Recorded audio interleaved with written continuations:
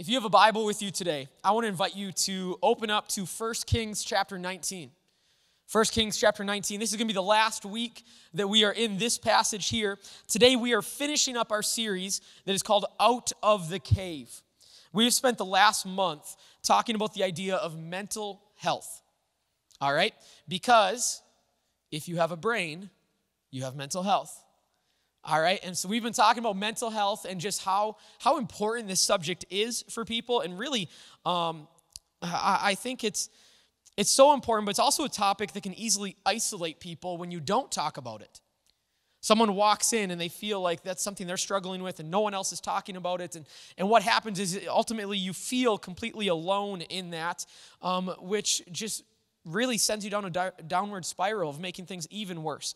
So our goal is to begin to have a healthier understanding of our mental health, to be willing to be open and talk about it, to have the resources, to find the help that we need, and to move to a spot where our mental health does not stop us from living the full life that God wants for us, and for us to have a complete relationship with our family, with our friends, our church family, our Creator, and our Savior. Because that may sound very simplistic, but the reality is there have been seasons, even in my life, where my mental health has stood in between me and many of those relationships.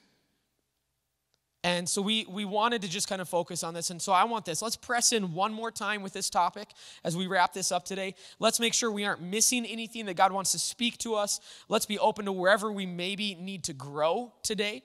So if you are willing, if you are able, would you stand with me? And I want to read our passage for today. We are moving into the second half of the story. We have not really looked at this part of the story. We spent the first 3 weeks in the first half of it. All right, so this is the story of Elijah as him and God now interact with each other. So this will be on the screen here. So we are in 1 Kings 19, starting in verse number 8. So he got up, this is Elijah, and ate and drank. And the food gave him enough strength to travel 40 days and 40 nights to Mount Sinai, the mountain of God. There he came to a cave where he spent the night. But the Lord said to him, "What are you doing here, Elijah?"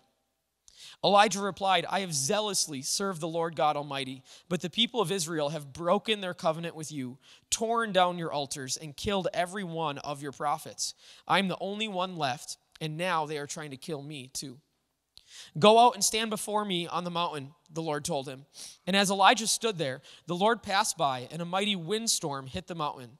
It was such a terrible blast that the rocks were torn loose, but the Lord was not in the wind. After the wind, there was an earthquake, but the Lord was not in the earthquake. And after the earthquake, there was a fire, but the Lord was not in the fire. And after the fire, there was the sound of a gentle whisper. When Elijah heard it, he wrapped his face in his cloak and went out and stood at the entrance of the cave. And a voice said, "What are you doing here, Elijah?" He replied again, "I have zealously served the Lord God Almighty, but the people of Israel have broken their covenant with you, torn down your altars, and killed every one of your prophets. I am the only one left, and now they are trying to kill me too." Let's pray. God, I pray that as we've gone through this subject, as we've gone through this story of Elijah and your interaction with him, Lord, that we just would be challenged today. God, that we would maybe see this story in a new light. If we've read this story many times before, if it's the first time we've heard it, God, that something new would be illuminated, that you just kind of bring to the forefront for each one of us. God, whatever it is that we need to be working on, that you would speak that to us today. We ask this in your name. Amen. All right, you can have a seat. We have talked throughout this story. There have been several things that have contributed to Elijah's poor state of mental health as we have walked through this. Okay, so far, we have talked about fear and isolation. The first week, Elijah is afraid of this situation with Jezebel, and he takes off running, and that fear just dominates his mind. It's not just being afraid of someone trying to kill you. It is something that sticks with him. And then from there, as he runs, isolation, he leaves his servant behind. And then he travels further, and basically the person that probably could speak life and encouragement into him, he abandons him, goes on by himself, isolates himself in this situation. And then we talked about comparison. We see this prayer where Elijah says, "God, just kill me. I just want to die. I'm no better than my ancestors." And he begins to compare his life to his ancestors and what that does to us mentally. And then we see the first time that there's a spiritual moment that kind of encounters Elijah in this story is God sends a messenger. God sends an angel to speak to Elijah, and that angel says, "Get up and eat."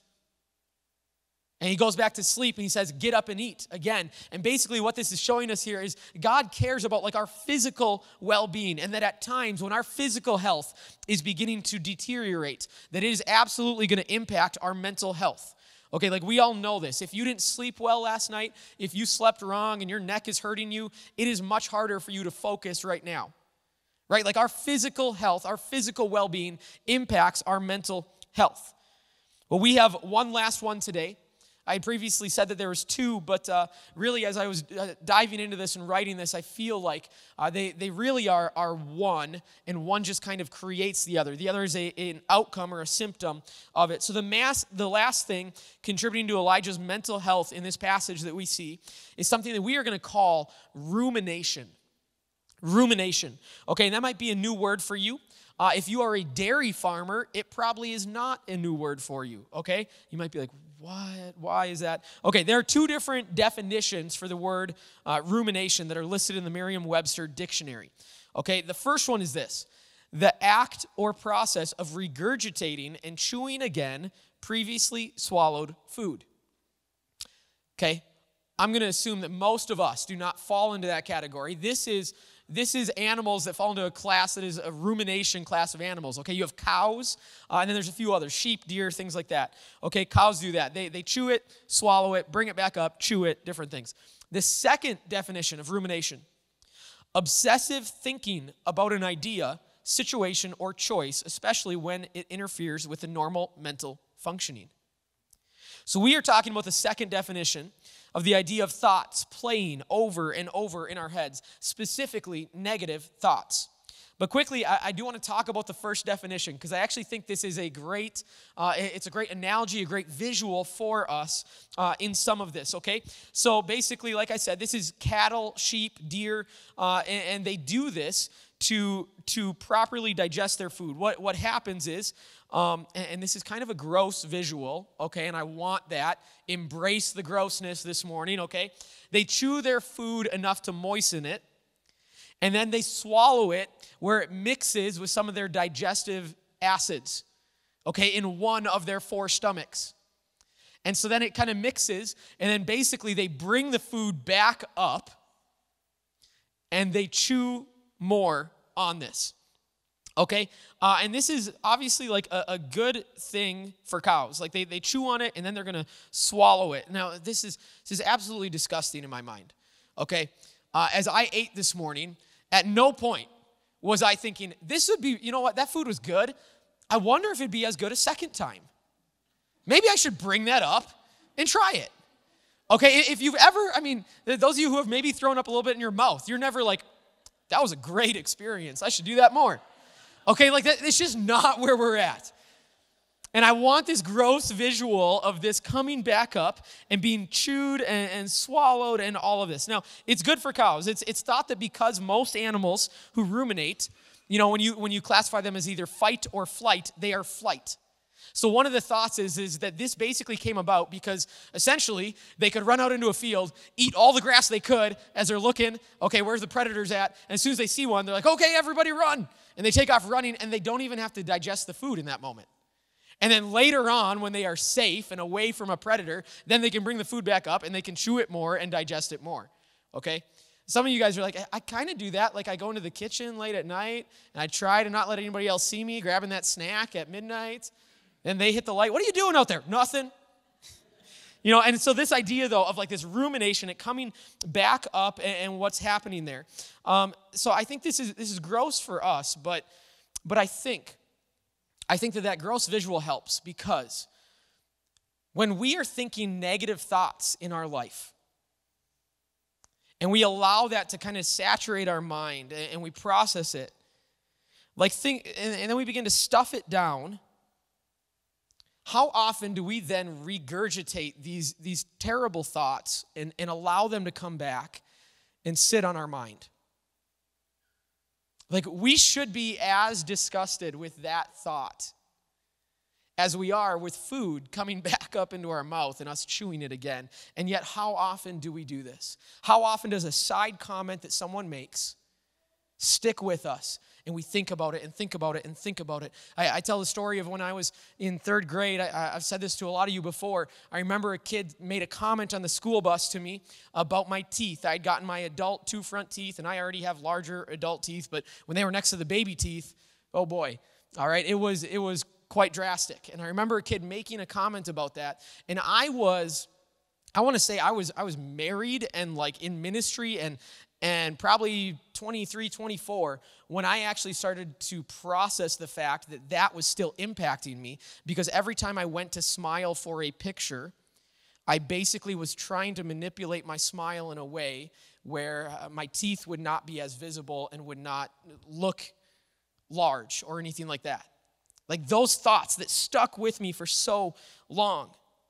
All right, so that definition, obsessive thinking about an idea, situation, or choice, especially when it interferes with normal mental functioning, and especially when it's negative. Now, for cows, they do this because when they bring it back up, there's still nutritional value in that food. So they keep going over it, and they chew it, and they chew it, and then when the nutritional value is finally gone, they swallow it, and it moves in to the rest of the digestive system. Now, I will say there is some value at times in us recalling a thought, a situation, something that has happened, for us to reflect on it and say, okay, God, what did I do here? Did I handle this situation wrong? Did I handle it correctly? What can I learn from that?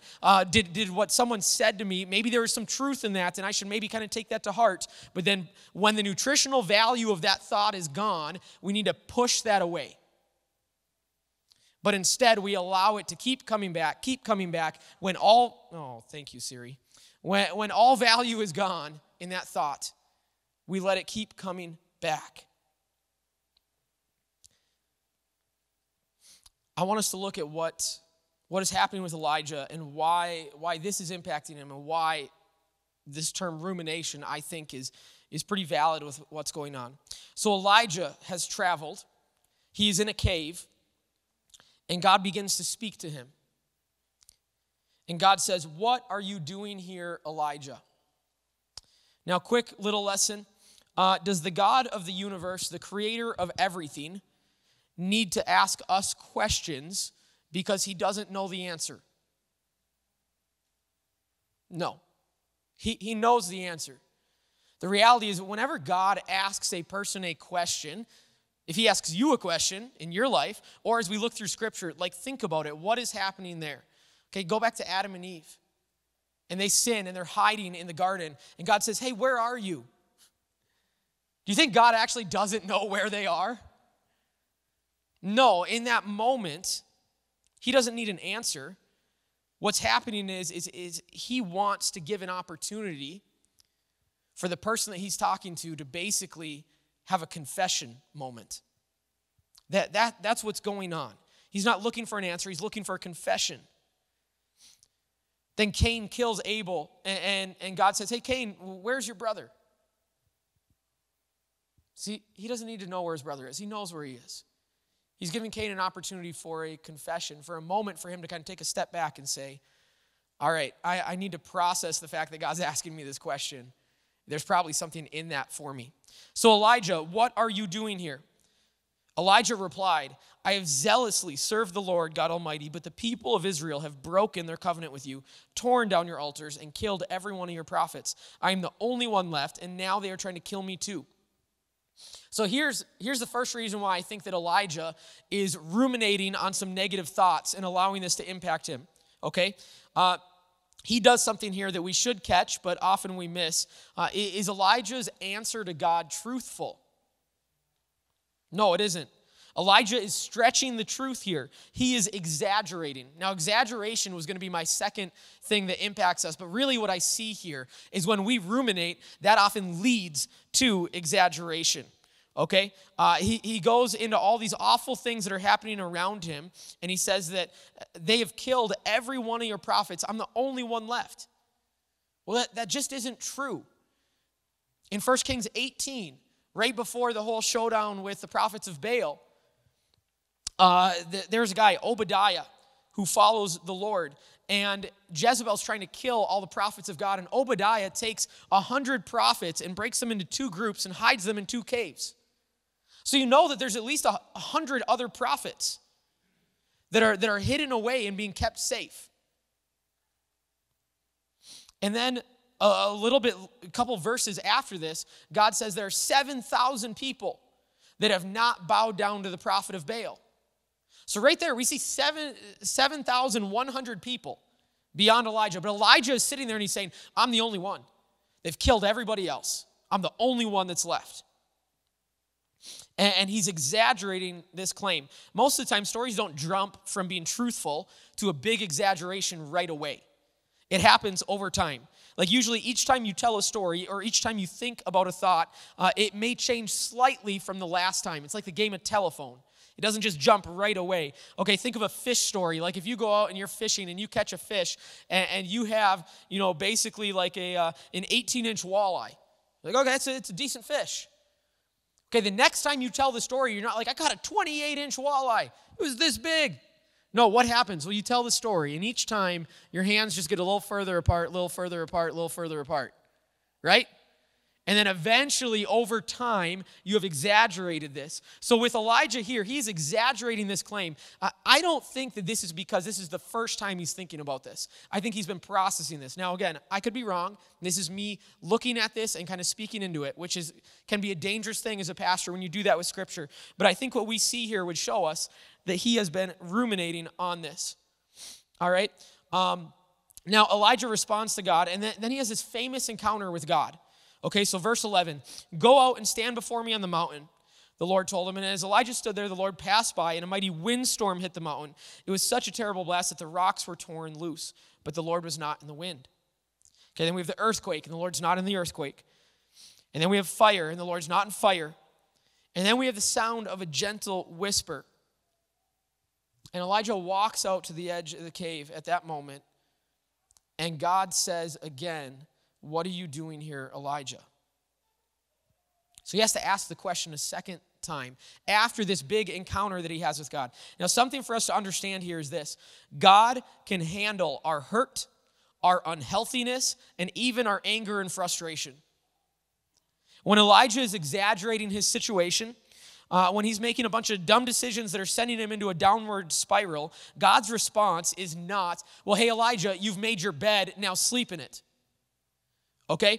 God is right there for him. He is patient. He is gentle with Elijah. If you go and read through the book of Psalms, it is filled with moments where David and other authors are pouring their hearts out to God. Sometimes even just yelling at God and saying, where are you? Why isn't this going the way I think it should? I want to read Psalm 13 quickly, okay? Like if you've ever felt that you've had to put a mask on and pretend that things are good to interact with God, I want you to read this, okay? This is King David's approach to God. So this is just 6 verses here. Psalm 13. How long, Lord? Will you forget me forever? How long will you hide your face from me? How long must I wrestle with my thoughts and day after day have sorrow in my heart? How long will my enemy triumph over me? Look on me and answer, Lord my God. Give light to my eyes, or I will sleep in death, and my enemy will say, I have overcome him, and my foes will rejoice when I fall. But I trust in your unfailing love. My heart rejoices in your salvation. I will sing the Lord's praise, for he has been good to me. I love passages like this. It shows us and reminds us God can handle our emotions. He can handle our frustration and anger. We don't need to hide that from him. Just come honestly to God. And in the end, the situation for David hadn't really changed. It wasn't like in the middle of him writing this psalm, all of a sudden everything changed and he's like, great, now I can add a happy ending to it. No, David in this moment, as he processes honestly with God, as he brings everything to God and just kind of shouts this out, he falls back on this truth that he knows to be evident in his life. Despite all of this, despite me feeling like you're not there, that all these things are going wrong, God, you're faithful. You're faithful and I trust you. And Elijah comes honestly, and God draws near to Elijah. And the way he does is such a healthy and healing thing for Elijah, even if Elijah doesn't realize it.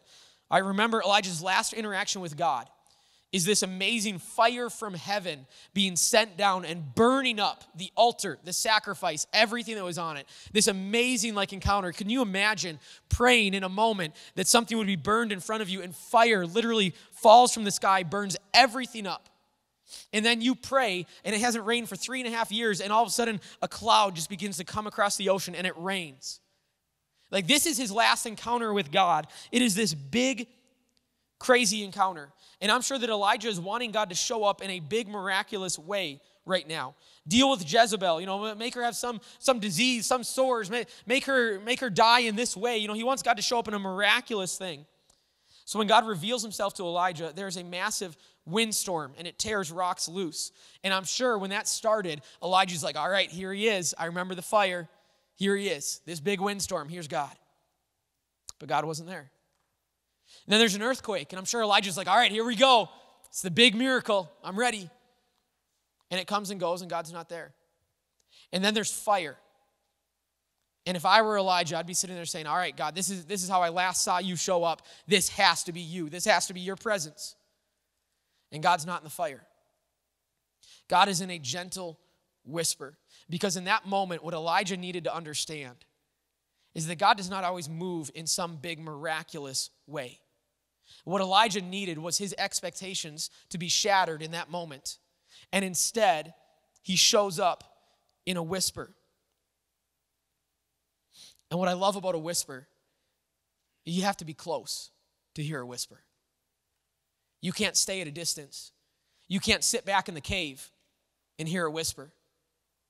You have to draw in close to God to hear that. And Elijah has an opportunity to be changed. But unfortunately, even after this encounter with God, this miraculous thing on the mountainside and this whisper that speaks to him, Elijah seems to still be hanging on to that unhealthiness. Because what does God do? God asks him the exact same question again. What are you doing here, Elijah? He's getting a second opportunity for a confession of just saying, I don't know, God. I'm falling apart. I need you. But instead, Elijah answers the exact same answer, verbatim, word for word, to how he answered God before that encounter. This is why I think that Elijah has been ruminating on these unhealthy thoughts for this whole time, because even a direct encounter with God didn't shake him free of this negative thinking. But God doesn't dismiss it and just be like, you little punk, are you kidding me? After all that. Instead, God gives him some tasks to go and do and some things that will help him change his situation, not immediately, but in time. He anoints a new king over Israel, a new king of Aram, the nation to the north and east of Israel, and then anoints Elisha to replace him as the future prophet of God.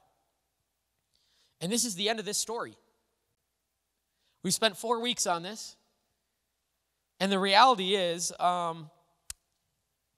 Elijah goes and anoints the people God asks him to, and we don't really get a great little wrap up to this story. It doesn't say, then Elijah was healed by God and back to his old self. Or Elijah met a really good therapist and things got better. Or because Elijah implemented these new habits, he didn't struggle with his mental health ever again. And I actually kind of love that about the story. If you've ever struggled with your mental health, you know that it doesn't always just get fixed in a single moment. And maybe you've spent time praying and praying and praying, years praying. I want to challenge you, don't stop praying. Keep praying for a healing. But there are times where God puts us in a place where we need to take some healthy steps. We know as Christians, life doesn't always have the perfect ending. But we do know that the ultimate ending has complete healing of everything that is broken in this world. Our job is to focus on God, to move in that direction, to try and find healing in our lives while we're here, to pray for that, to do other things, to help others around us find healing so that they can live that life and never give up on this. We have this temporal hope that things can be made right here and now. But then we also know that things will be made right in what is yet to come. And that's great. That's great. So what do we do with all this right now in our life? All right, and I want to finish up with just 3 steps for us, and this is going to go quick, that I think basically we're going to wrap up the whole series right here. If you've been sitting here, you've been listening to this series, maybe you caught some of them online and you've tried to catch the ones that you've missed. This is, I think, how we need to wrap this up right here so that we can move further in our life and say, okay, I'm not going to let this control me. All right, so the first one is this. We need to be aware of where our mental health is at and the effects that our lifestyle has on it.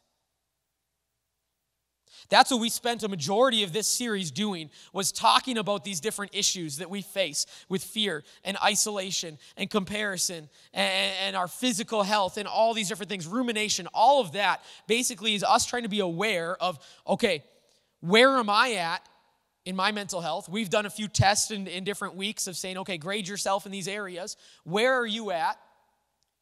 And how is your life and your habits and your choices affecting where you are at? This is something that we need to be aware of.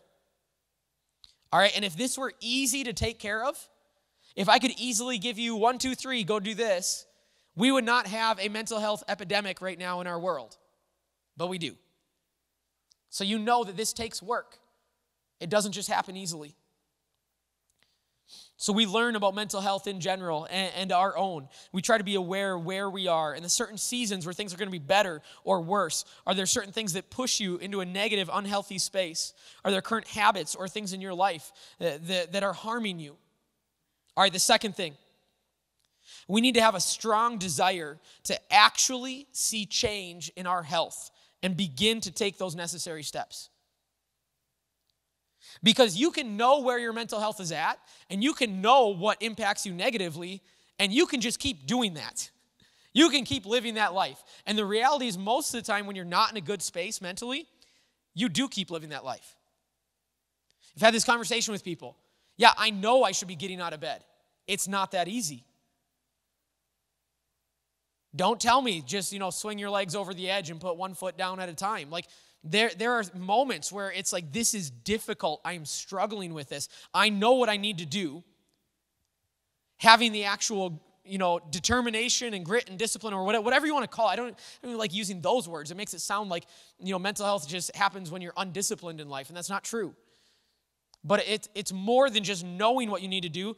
It's actually having that desire that I think comes from more than just us. This godly desire to move in this direction and take those necessary steps. God wants to help you walk to a healthier spot. But if we don't have that desire, if we don't take the necessary steps, if we allow the unhealthiness to reign supreme in our minds and in our life, then we cannot expect God and His peace to reign supreme. There's only one thing that can reign supreme in a life. That's how it works. We have to have this desire. And maybe that means seeking professional help. I've had so many good conversations in the last 4 weeks of people saying, hey, do you know where I could get in? I need to be seeing somebody. I'm realizing that. Do you know where I can get in? And the reality is, unfortunately, right now it's a long waiting list because we have so many issues going on in our world. But get on that waiting list if that's what you need to do. Maybe it's even it's getting onto certain medications that are going to help you. The first week we talked about this idea of the baseline that moves versus just our health and how that moves a lot quicker through different things. The baseline, maybe you need to get into a therapist and maybe you need to get onto certain medication, and that's going to help restore your baseline to a healthy spot where now you still have to actually put in the work. Like, I've known people where they have ADHD and they get on a medication for it and they're like, great, now everything's perfect. You're like, no, now you're back to square one. That's the purpose of this. Now you need to develop the life skills to move forward here. Like that's what those are meant for, is restoring that baseline to a healthy place. It's taking steps in basic areas like sleep, eating, drinking, exercise, the screen time that you have. It's taking every thought captive. It's surrounding yourself with people who will speak life into you. It's continuing to grow in this knowledge and awareness. Lastly, the last thing that we need to do in this, and this is by far the most important one, we need to rely on God in every single step of this process. At first, I had this worded as we need to include God. No, that's not enough. We need to rely on God in every single step. Now, I want to say this quickly. This means we rely on God the Father, on Jesus, and the Holy Spirit. God the Father, we get this picture of a patient, loving, caring Father that draws us into his presence. We can be honest about our feelings. We can cry out to him and he won't be mad. I kind of get this picture. I've seen it in so many different movies or TV shows over the years where someone is given news of someone that they love passing away or dying. And you see them begin to grieve in this moment, and the emotions are coming out, and I can picture this, where they're standing there with the person that maybe has told them, and they basically just start to kind of like hit that person. They're just pounding as they're crying and saying, no, it can't be. And that person just stands there and takes it and just kind of hugs them and just says, it's okay, I got you. And I get that picture of God, of this same thing, where like when things are going on in my life, that God is big enough for us to come to him, even if we're upset, and it's just us kind of basically mad and upset and kind of pounding on God's chest and be like, what is going on? Why did this happen? Why am I still going through this? And God just, with this big loving embrace, saying, it's okay, I got you. Sometimes when things are rough and not going well, we just need a little bit of that fatherly embrace. We need Jesus in this, the member of the Trinity that understands our pain and our hurt. He went through betrayal. He went through pain. He went through torment. Hebrews says this high priest of ours understands our weaknesses, for he faced all of the same testing we do, yet he did not sin. So let us come boldly to the throne of our gracious God. There we will receive his mercy. We will find grace to help us when we need it most. We can approach Jesus like a friend who has gone through the same struggles we have, because he has. We don't need to be ashamed of what we're going through. We bring it to him. And we need the Holy Spirit. Jesus says this about the Holy Spirit, but in fact, it is better for you that I go away, because if I don't, the advocate won't come. If I do go away, then I will send him to you. In this translation, it says advocate, but the Greek word there, paraclete, it means comforter, encourager, counselor. And that sounds like the Holy Spirit is exactly who we need in these moments. Comforter, encourager, counselor. And the Holy Spirit is a personal being, just like God, just like Jesus. They've all been around for eternity. God didn't make Jesus, and then the Holy Spirit isn't some impersonal force. Like this is, we need God. And when I say that, I think that it can be healthy for us to realize that we need all of God. We need the triune God. We need every one of his characteristics, every one of the things that he can do in our life. And we need to rely on him every single step of the way in our mental health. Let's stand together.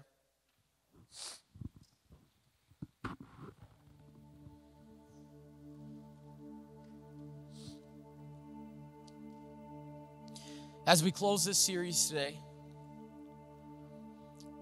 maybe you need to go back and listen to some of the ones you've already listened to or something. Maybe you need to spend more time digging into this. Maybe you need to just allow God to speak to you. Where are you at in this? Of these 3 steps that we had at the end. If you need to be growing in this awareness, you need to understand where you are at. Maybe you've never thought about this. Maybe life has been really hard lately and you don't really understand why. Why is it so difficult for me? Why am I always upset with the people around me? Why am I always short with the people around me? What is going on? And maybe you need to just slow down for a second, take a step back and say, okay, obviously my mental health is suffering. And I need to realize that.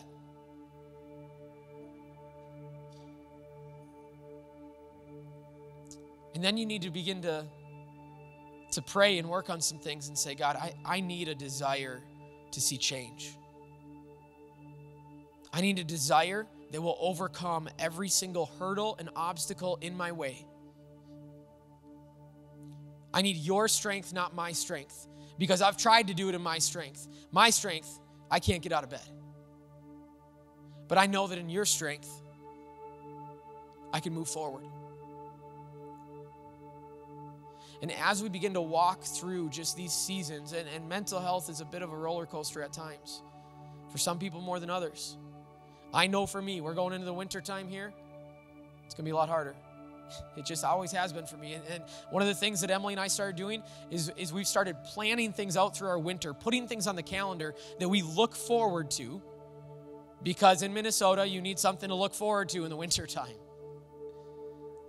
And I'll tell you what, just having something once a month, you hit a new month and you're like, oh, it's right. In the middle of this month, we're going to go and do this. At the end of this month, we're going to go and do this. This is happening. Like those little things just kind of help you. It's these little breadcrumbs that move you further down the trail.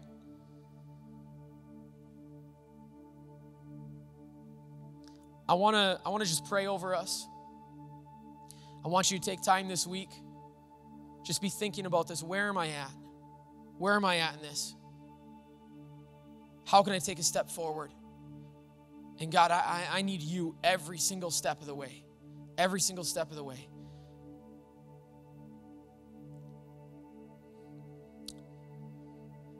God, we pray that we'd be able to come open and honest to you.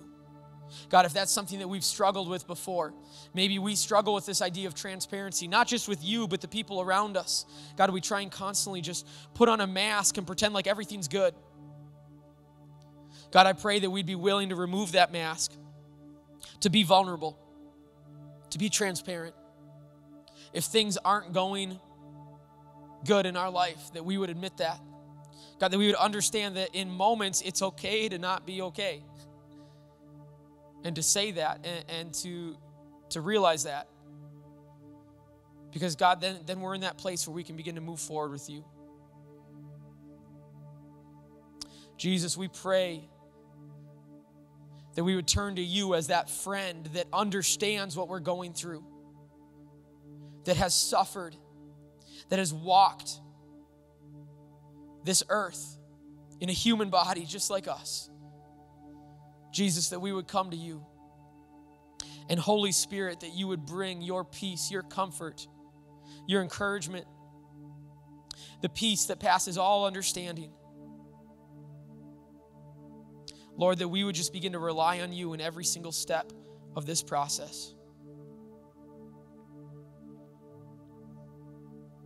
We ask this in your name. Amen.